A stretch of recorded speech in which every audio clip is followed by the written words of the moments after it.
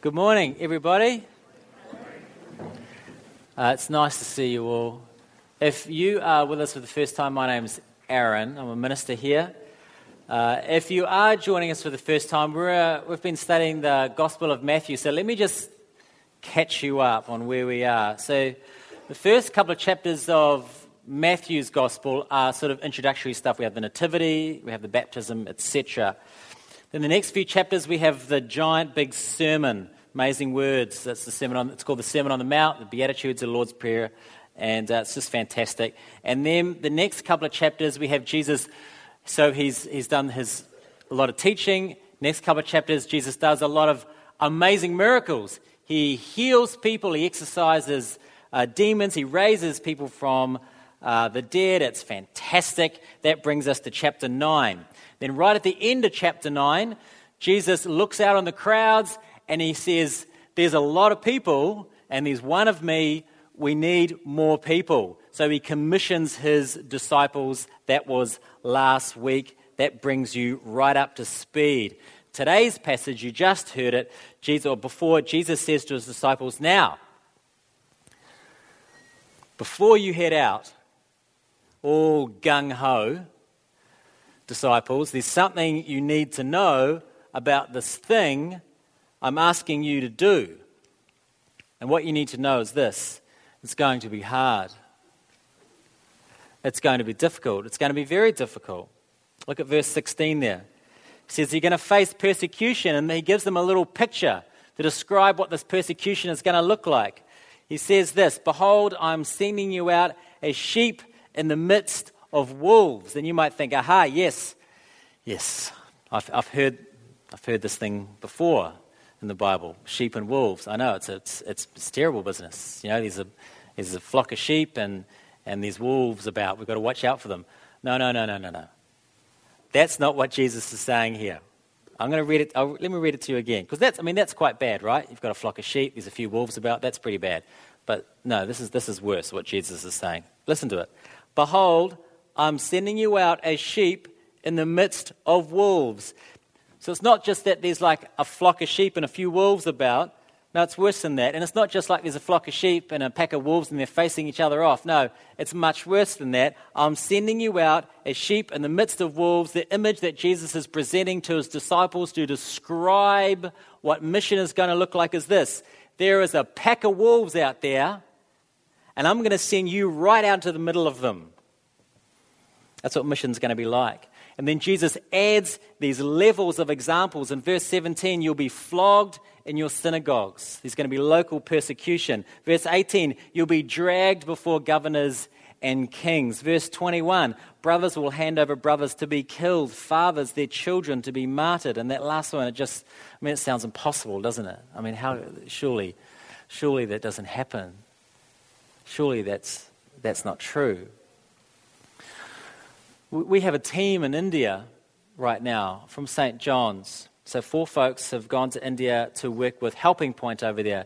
And this week I received an email from them about what they're up to and what they're learning over there. And let me just read a short paragraph from the email I received this week.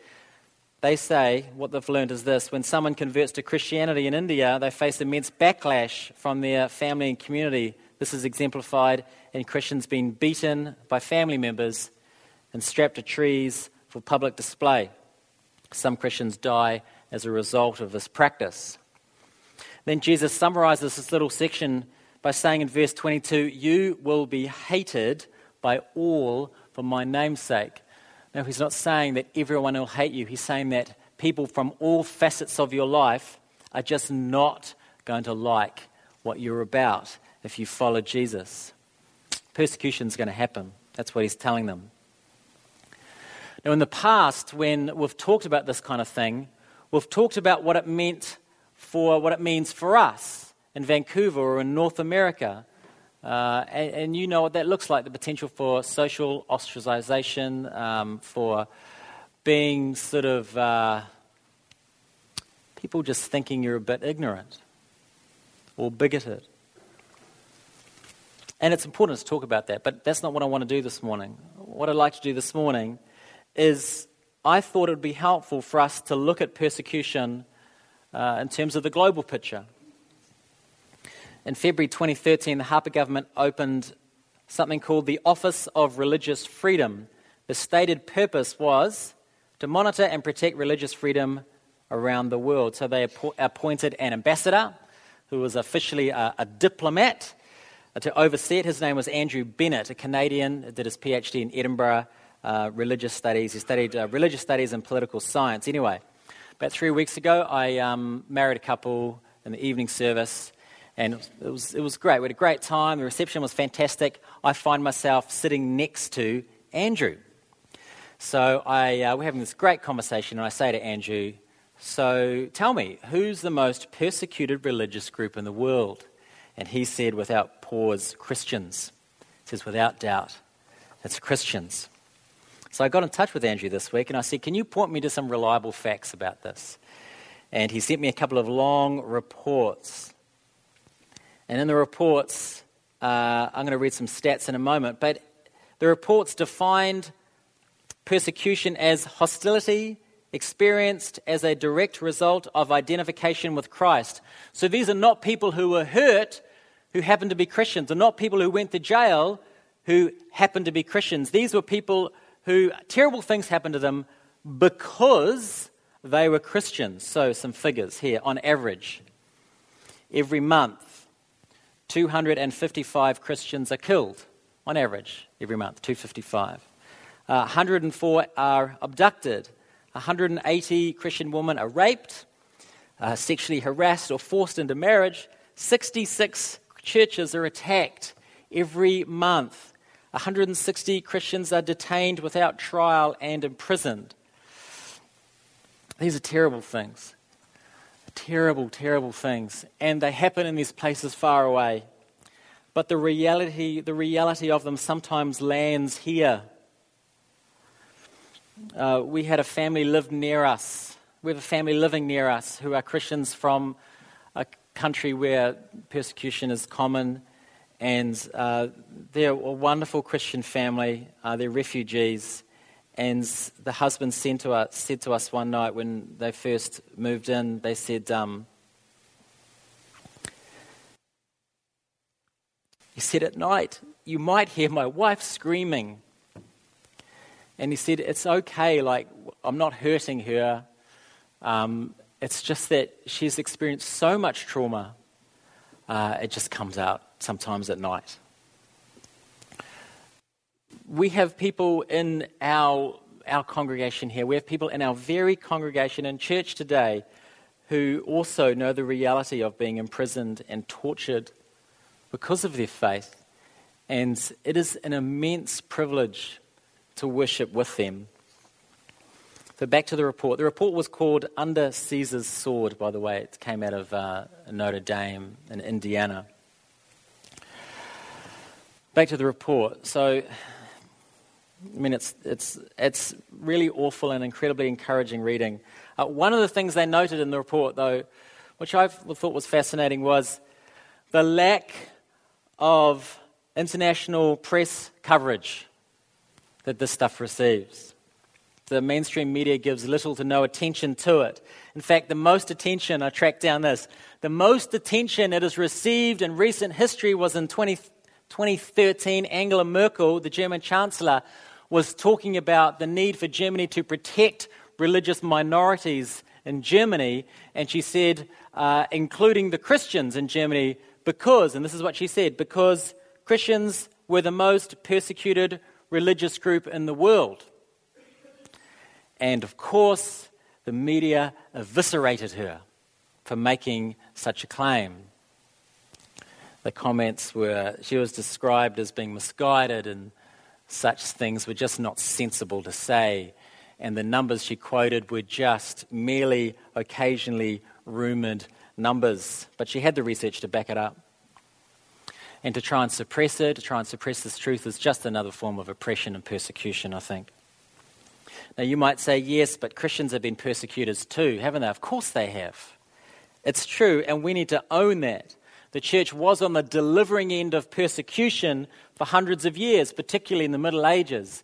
But now, today, we are mostly on the receiving end.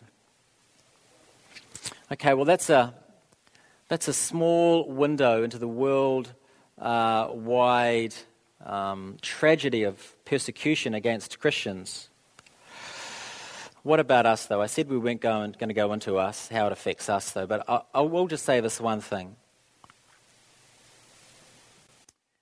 It's more of a reality check, I think.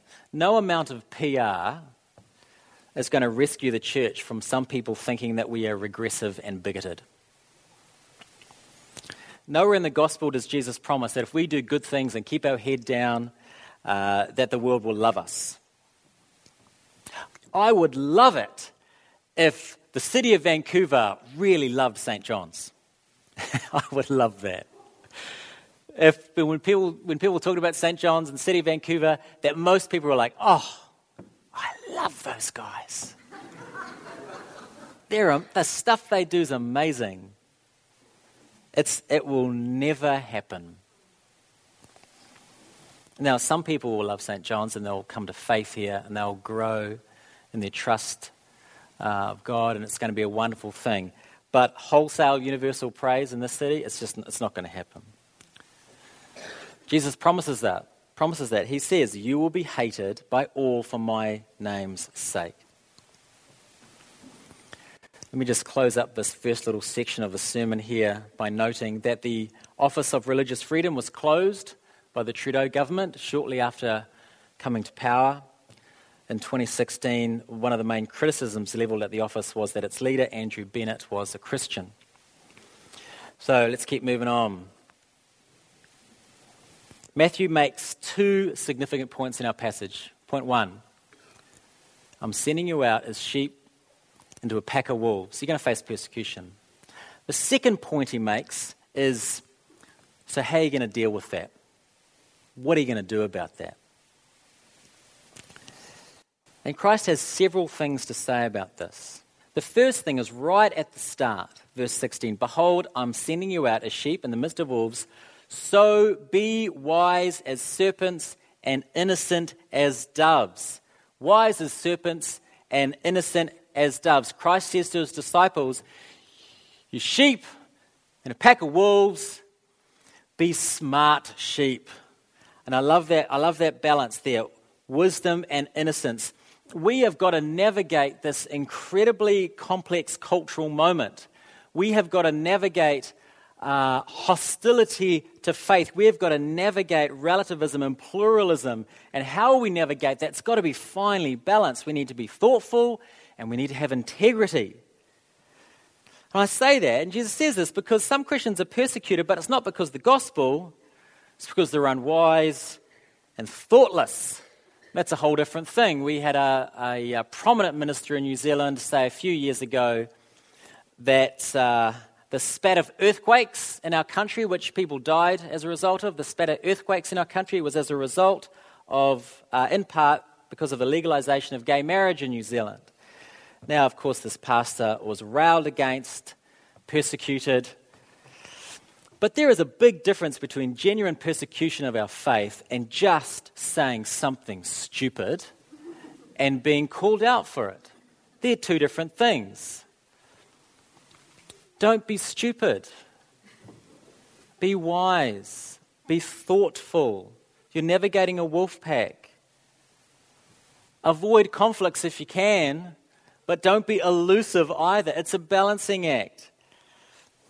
If you're public about your faith, do so in such a way that if people are offended, it's because of the gospel. It's not because of you.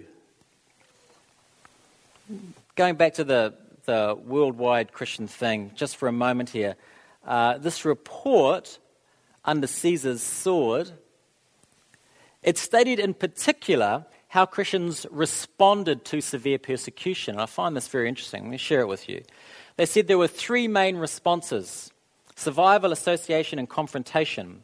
I'm going to mention these as examples of wisdom and integrity. So three main responses: survival, association, and confrontation. So survival looked like a number of things. One of them was just fleeing, just getting out of there. So this is what Christians have done in Iraq and Syria and Libya and northern Nigeria.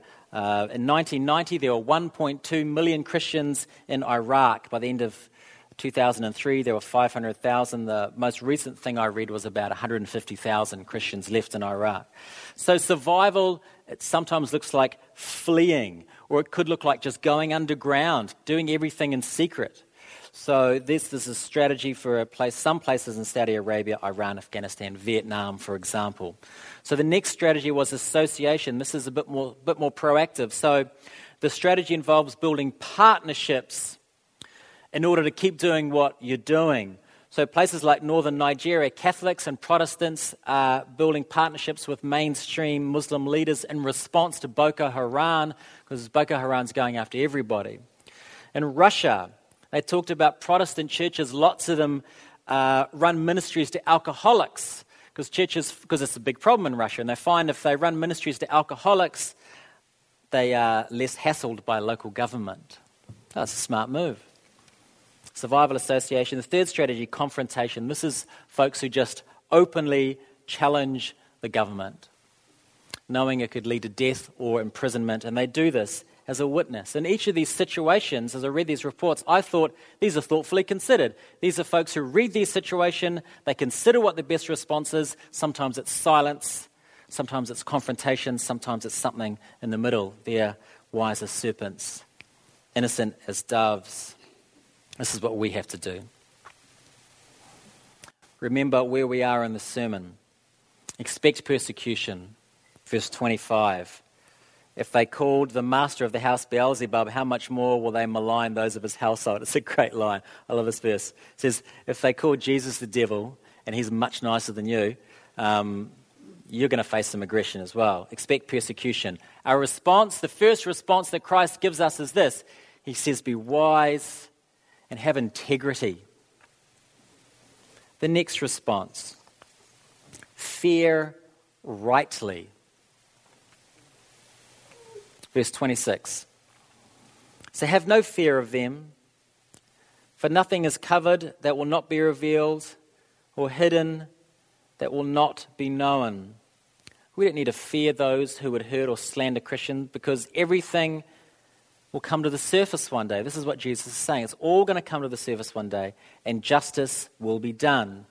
No hand that has ever struck a Christian will go unaccounted for. After reading these reports, I find this incredibly comforting.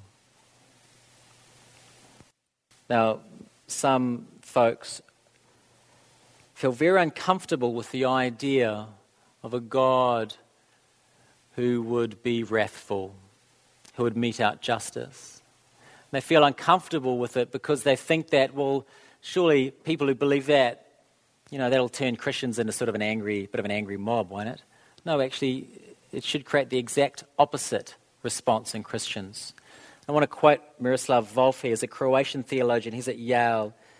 His father was tortured in a concentration camp in communist Yugoslavia. He himself spent time in prison. I say that just because he's not some ivory tower academic talking philosophically about this sort of stuff. Here's what he says about this. And I'll summarize it first. He's basically saying the only way for Christians to become peacemakers is to believe in a God who will settle all accounts, a God of wrath. Here's his quote. He says this. My thesis is that the practice of nonviolence requires a belief in divine vengeance. My thesis will be unpopular with people in the West, that's us, but imagine speaking to people as I have, whose cities and villages have been first plundered, then burned and leveled to the ground, whose daughters and sisters have been raped, whose fathers and brothers have had their throats slit. You point to them. You should not retaliate. Why not? I say the only means of prohibiting violence is to insist that violence is only legitimate when it comes from God. If God were not angry at injustice and deception and did not make a final end to violence, that God would not be worthy of our worship. So do not fear, Wolf says. God will make all things right. And then in verse 28, Jesus says this. He goes, so don't fear them, but fear God. And here's what he says. Rather, fear him who can destroy both soul and body in hell. These folks, They can kill your body. But God, He can disown you for eternity. So if you're going to fear, don't let it be the minor fear of people. No, fear the major danger of God, who is pure and holy and will pour His wrath on injustice. It's very sobering stuff.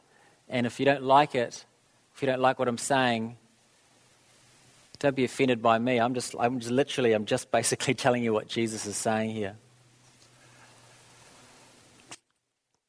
Jesus then pivots, and we don't have time to speak about this much, so I'll summarize it quickly. Jesus then pivots right at the end. He's just said, don't fear them, fear God. And then he pivots and he said, but you know this God that we should fear rightly? This God who can destroy the body and the soul? That same God, when the smallest bird dies, our God knows about it. The number of hairs on your head, our God knows that number. God has a complete knowledge of your life. He has a complete knowledge of even the most insignificant information about each one of us. So He knows what you're going through. He knows your persecution. He knows what people say about you behind your back.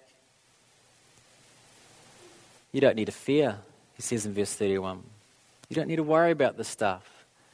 Whatever the world throws at you, because of your faith, Jesus' final words to us, final words to His disciples before sending them out is this: God is close. God is interested and He cares. Amen.